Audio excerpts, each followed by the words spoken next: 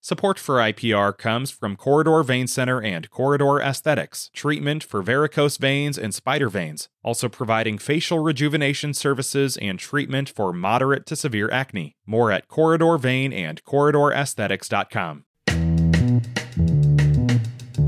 Today is Tuesday. It's the 6th of June. This is Here First from IPR News. I'm Grant Gerlach. Search and rescue teams have ended rescue and recovery at the partially collapsed apartment building in Davenport. They say all victims' remains have been removed from the site. 3 people were found dead in the wreckage. The mayor says the city is looking into an emergency call placed one day before the fall. We have IPR's Zachary Oren-Smith with the details. The bodies of Brandon Colvin Sr., Ryan Hitchcock, and Daniel Prian were found over the weekend. The city says it's been focused on recovering their remains, and according to Davenport Mayor Mike Madsen, it's now putting more resources towards investigating what happened. A day before the building fell, the Davenport Fire Department responded to the building after a 911 call suggested the building's exterior wall wasn't safe.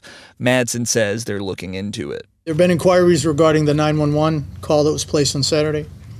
I want to ensure the public that we are looking into this. Right now, as I'm sure you can understand, our focus has been on the families of the victims and the ongoing recovering efforts. Police say there are no other remains thought to be in the wreckage. 2 residents who survived the collapse of the 6-story apartment building with injuries for one of them are suing the city of Davenport and the building's current and former owners. The separate lawsuits say they knew conditions were deteriorating and failed to warn the roughly 50 people who lived there of the risk. City documents show the building's owner, Andrew Wold, had been warned for months that parts of the century-old structure were unstable. The suits also named 2 companies hired by Wold to assess and perform work on the building. Davenport Police Chief Jeff Bladell says his department and the city's fire marshal's office have begun an investigation of the collapse with help from the State Division of Criminal Investigation and the Medical Examiner's Office. An Iowa teenager has been sentenced to life in prison for killing his parents. Ethan Orden was sentenced yesterday for 2 counts of first-degree murder in the October 2021 deaths of Misty Scott Slade and Casey Orden. The couple was found dead at the family's Cedar Rapids home. Police say Orden killed his parents to, quote, take charge of his life. He will have to serve at least 50 years in prison before being eligible for parole. The Iowa Concern Hotline has seen a nearly 25% increase in calls over the past 12 months. Anyone in Iowa may call the hotline, but the round-the-clock service is primarily meant to answer questions about farm and agribusiness finances. In the past year, the hotline fielded nearly 6,500 calls. Tammy Jacobs oversees the service for Iowa State University Extension. She says it appears commodity prices are creating stress, especially among family farming operations.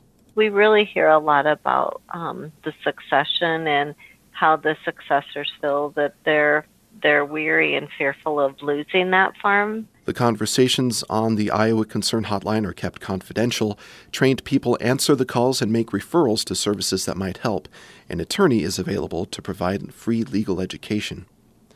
The Biden administration is handing out more than $570 million in grants to help eliminate railroad crossings in 32 states, including Iowa. The city of Davenport is receiving nearly $7.8 million to build an overpass at a crossing where trains often block access to the wastewater treatment plant for 30 minutes or more. Former Vice President Mike Pence has filed paperwork declaring his campaign for president in 2024, setting up a challenge with his former boss, Donald Trump. Pence will formally launch his bid for the Republican nomination with a kickoff event in Ankeny tomorrow. Pence has been a regular visitor over the last 2 years, laying groundwork for supporters in Iowa's first-in-the-nation caucuses. This is Here First from IPR News.